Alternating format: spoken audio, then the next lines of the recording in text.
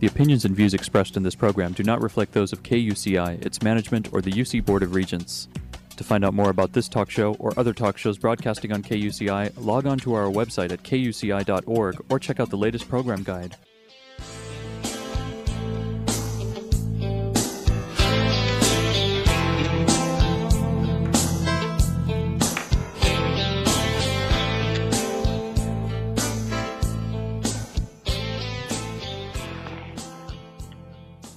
Good morning. You're listening to KUCI 88.9 FM in Irvine, California, streaming online at kuci.org and podcasting on iTunes. Welcome to Fighting for Love. This show will help you turn conflict into collaboration in all your relationships. I'm Lloyd, the show's engineer, and your host is Mari Frank, an attorney mediator since 1985. She's a mediator for the Orange County Superior Court Civil Mediation Panel. Mari's a professor of negotiations and conflict management and has been a certified state bar trainer for over 25 years. To learn more about the show and our great guests, please visit conflicthealing.com. Mari, what's your show about this morning? Well, today our show is about worry, and it's also about wonder. And I've been reading this wonderful book called Choose Wonder Over Worry, Move Beyond Fear and Doubt to Unlock Your Full Potential. And this is by Amber Ray, who's going to be joining us this morning. So let me tell you a little bit about Amber. Amber is an author and an artist and a speaker devoted to inspiring people to express the fullness of their gifts. And her writing has reached over 5 million people in 195 countries. And her public art has spread to over 20 countries. She's spoken to and collaborated with brands like Kate Spade, Apple, and Amazon. And she's been featured in the New York Times, Time Magazine, Fast Company, BBC, and ABC World News. And she lives in Brooklyn and around the world, and we're just so thrilled that she's joining us. If you want to know more about her, you can go to our website at conflicthealing.com, and you can see her book, a copy of her book, and the JPEG of her book, her picture, and we link to her website, which is choosewonder.com. Amber, thank you so much for joining us this morning. Of course. Thank you for having me. So tell us how it came that you wrote this book. Yeah, the book really came from my own experiences with worry, and I bring to life worry in the book as that inner critical character in our head that says things like, who are you to do this? Does your voice matter? Are you good enough? How dare you say that? I realized that my progress, my potential in life was really being stunted by this critical inner worrier.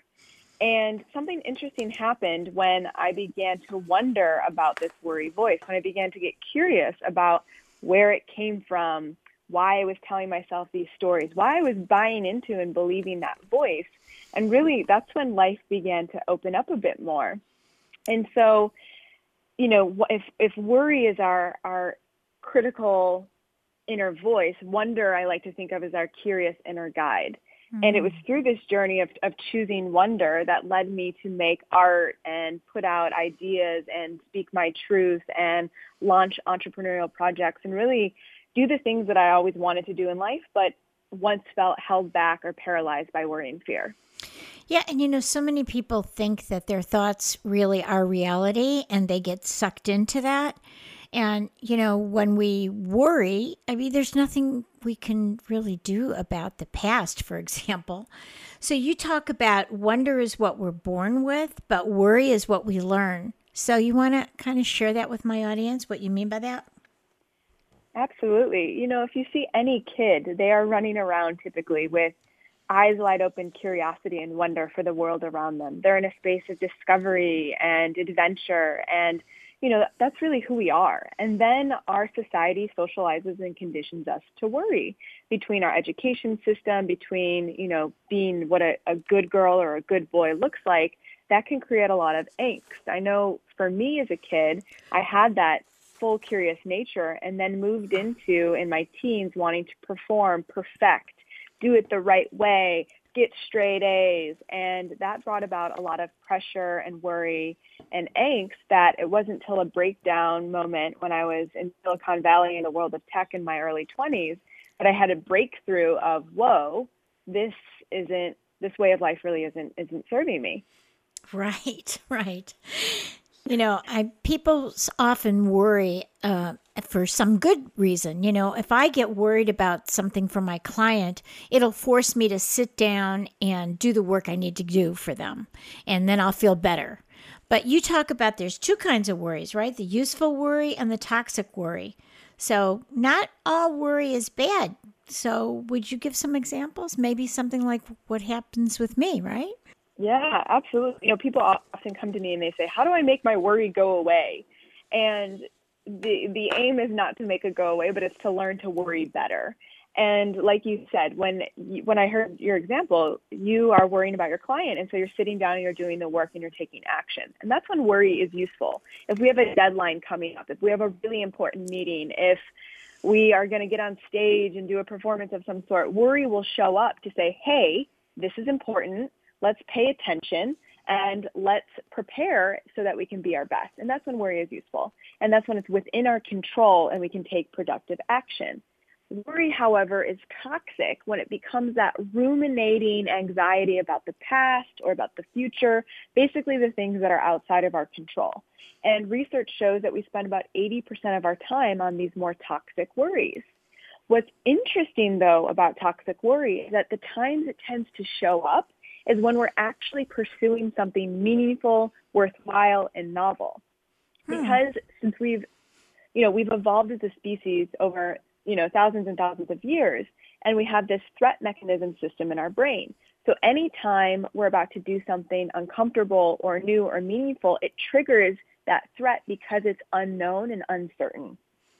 Right. So that's that fear or fly or flee kind of in our limbic system, right? It's just like, oh my gosh, can I do this? So yeah, I think for some people, if they get paralyzed when they worry, for me, when I worry, it gets me to like, okay, I have to sit down and do this because I don't want to worry about it. I'm going to do it and get it done. Yeah, because I don't want to worry about it. It just makes me sick. But I know there are some people that will worry and worry, but it just paralyzes them. So that's a tough one. So when worry does chime in your head, what should we do? The most important and biggest thing we can do is first take a deep breath and then name it to tame it. So neuroscience research shows that when we can name vividly the thoughts that we're thinking, the feelings we have in our body, that can reduce our worry or anxiety, the sensation of it, by up to 50%.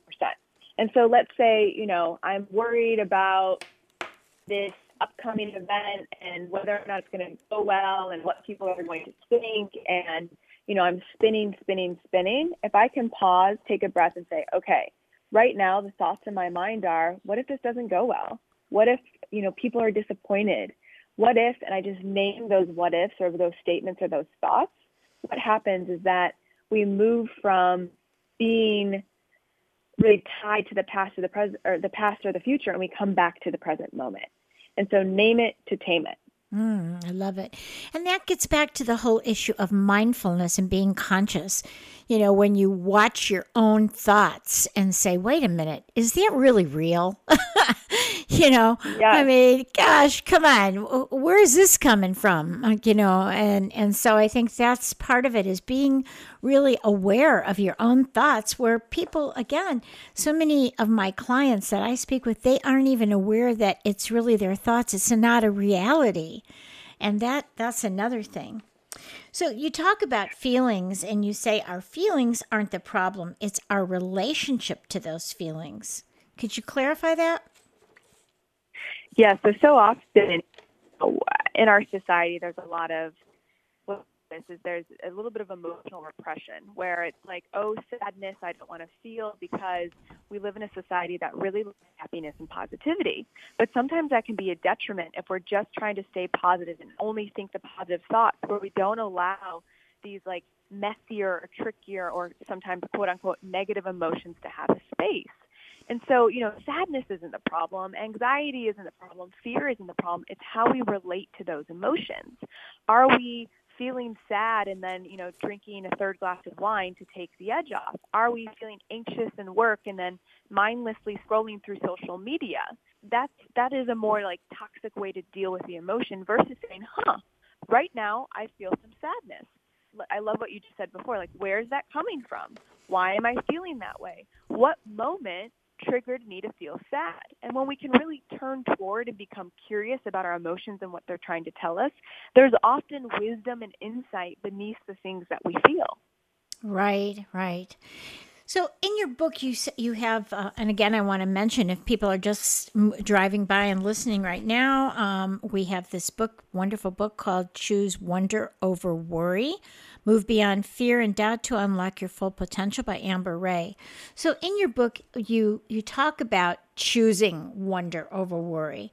And so you have a 3-step process. Can you walk us through that 3-step process? Absolutely. So the first step I mentioned earlier, which is to name it to tame it. When you're in worry, to notice your thoughts, to name what you're feeling, to name the thoughts that are going through your mind as vividly as possible so that you can just become aware of the things that you're saying. Like you said, we are not our thoughts, but when we can become aware of what those thoughts are, then we can choose whether or not we want to buy into them.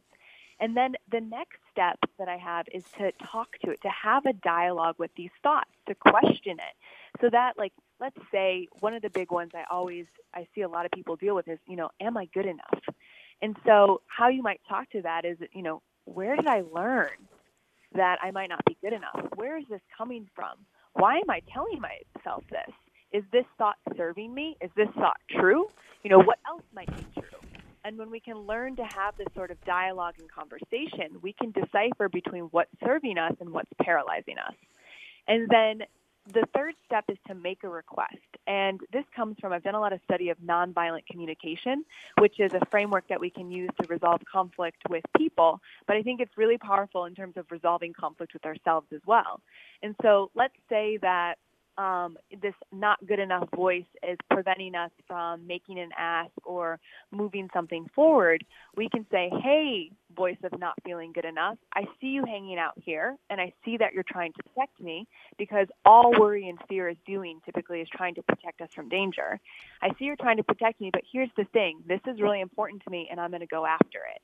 And so my request to you is that you calm down while I take this next step. Right. Right. I love it. I love it. For me, I think that I try to do that myself and try and teach my clients that, because as a mediator, I'm dealing with people who are in intense conflict. I'm trying to help them resolve their conflict.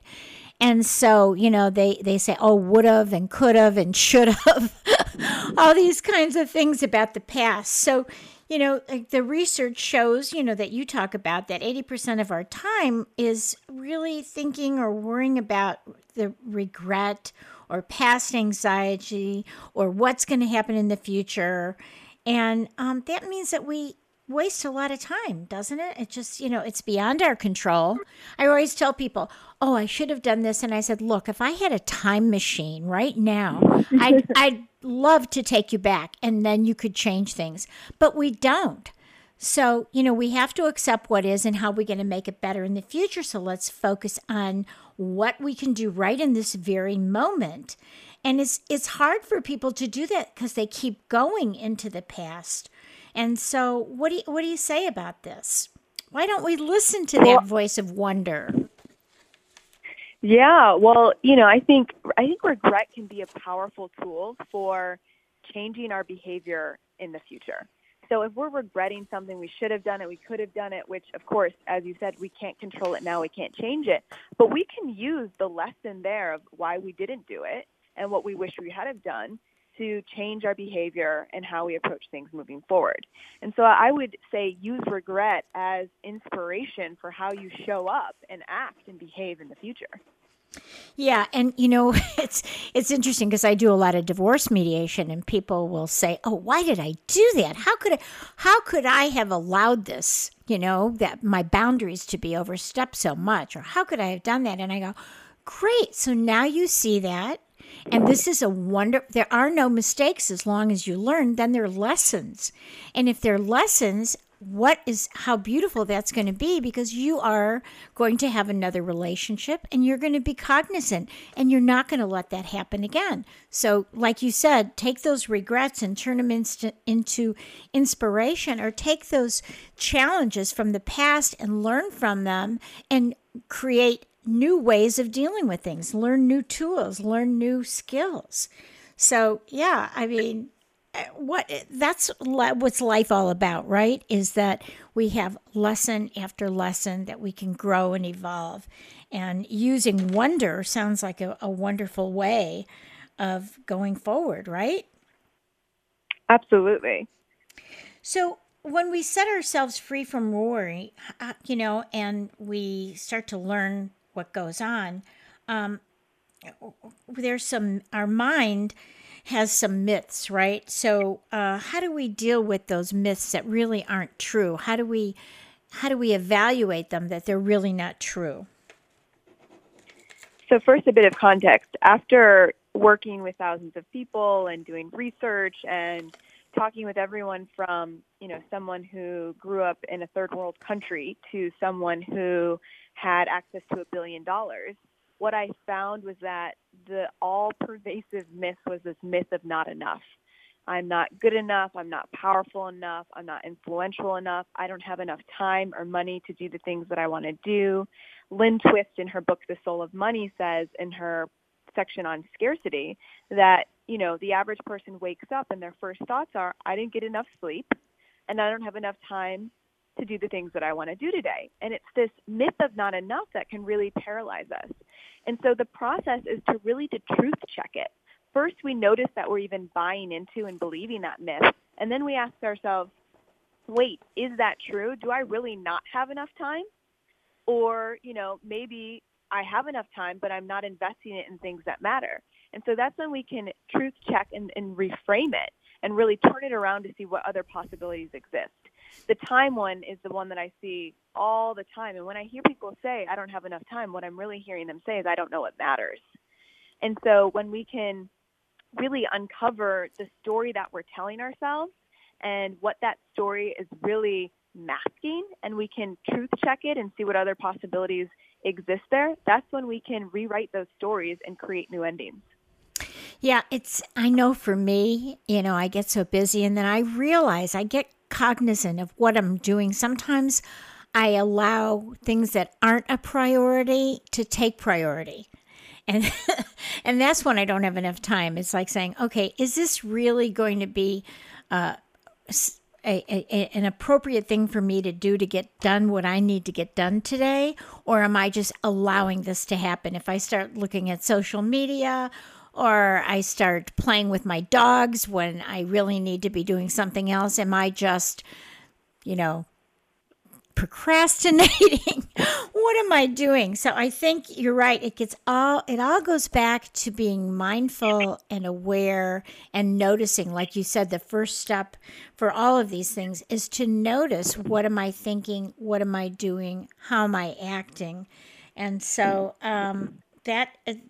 we don't want to beat ourselves up when we do it, but we need to recognize our feelings. Now, you say that our feelings really are our friends and not our foes. So kind of explain that for us. Yeah, I think it's so easy to say, that feeling, that's uncomfortable. I don't want to go there. Like, envy is one that I think is actually a really powerful motivator, because envy is our friend who tells us what we're inspired by. Because if we're feeling envious of someone else, what that's actually illuminating is untapped potential within us. So if I'm scrolling through Instagram, and this is, I've now published my book, but for years the book was the big dream for me. And every time I saw someone publish a book, I would get mad and I would feel envy. But what that envy was telling me is, you want to write a book too. And so I think if we can reframe and wonder about why these emotions are showing up, there's immense wisdom there. Or anxiety. I think of anxiety as our loyal friend, our very loud friend, but our very loyal friend that wakes us up in the middle of the night and says something's not okay. And when we can ask, like, okay, why am I anxious? Where is this coming from? And we can really get curious about it.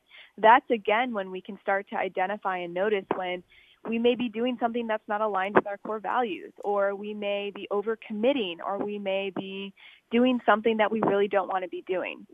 Anger, too. Anger is a friend, another loud friend, that tells us when a boundary has been crossed. So anytime we feel anger, we can say, okay, what boundary was crossed? Why am I upset here? What message does anger have for me? And we can then adjust our behavior accordingly. So it can be so easy to push away or not want to feel these feelings, but when we can see them as allies on our path, giving us useful information and guidance, we can learn to work with them. Right, right. And, in my profession, dealing with people who are angry all the time, a lot of the time people are really angry, not only because their boundaries are, overstepped, which is a very good reason for people to feel angry. And it is a warning, like, don't overstep my boundaries. But a lot of times it's hurt from the past that turns into anger, or it's, it could be either hurt from the past, or it could be that you feel, well, it's very similar, that you feel that somebody was disrespectful of you, and that goes to the issue of hurt from the past. So sometimes if we can get ourselves, and for me, to get my clients to go back to that hurt and stay in that point of hurt for a while to recognize it, then they can turn that anger, that hurt, that anger into action to take care of themselves better.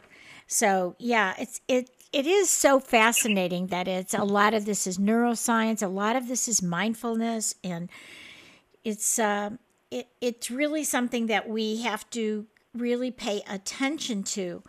A lot of people have fear, like, I remember when I did my first book, and I was fearful. What would people think? And I remember this saying, which you probably know, Amber. It's fear is really an acronym for false expectation appearing real. Right? And so, Totally. And that's what it is when sometimes, if really you were in the ocean and some big animal was chasing you like a great white shark, that's real fear. But if you're fearful of moving forward in your life, that's really a different kind of a fear. And that's the one that we can deal with, I think, a little bit. We don't have to, flee or fight or freeze when something like that happens. Now, you talk about wonder having 3 sidekicks: courage, curiosity, and compassion. Please walk us through those 3 and why they're so important. Well, I love the fear example that you just gave because, false. What was it again? It's false expectation appearing real. Yeah, so often, so many times when we're going to pursue something that we care about, that fear comes up. Because, again, it's a little unknown and a little scary, and we do think, what will people think? Or what if I fail? That's when those voices start to get loud. And so this is where Wonder's friend Courage comes in. And Courage says, that's a little scary. That's outside my comfort zone. And I kind of don't want to go there because I don't really know what's going to happen, but I'm going to go there anyway.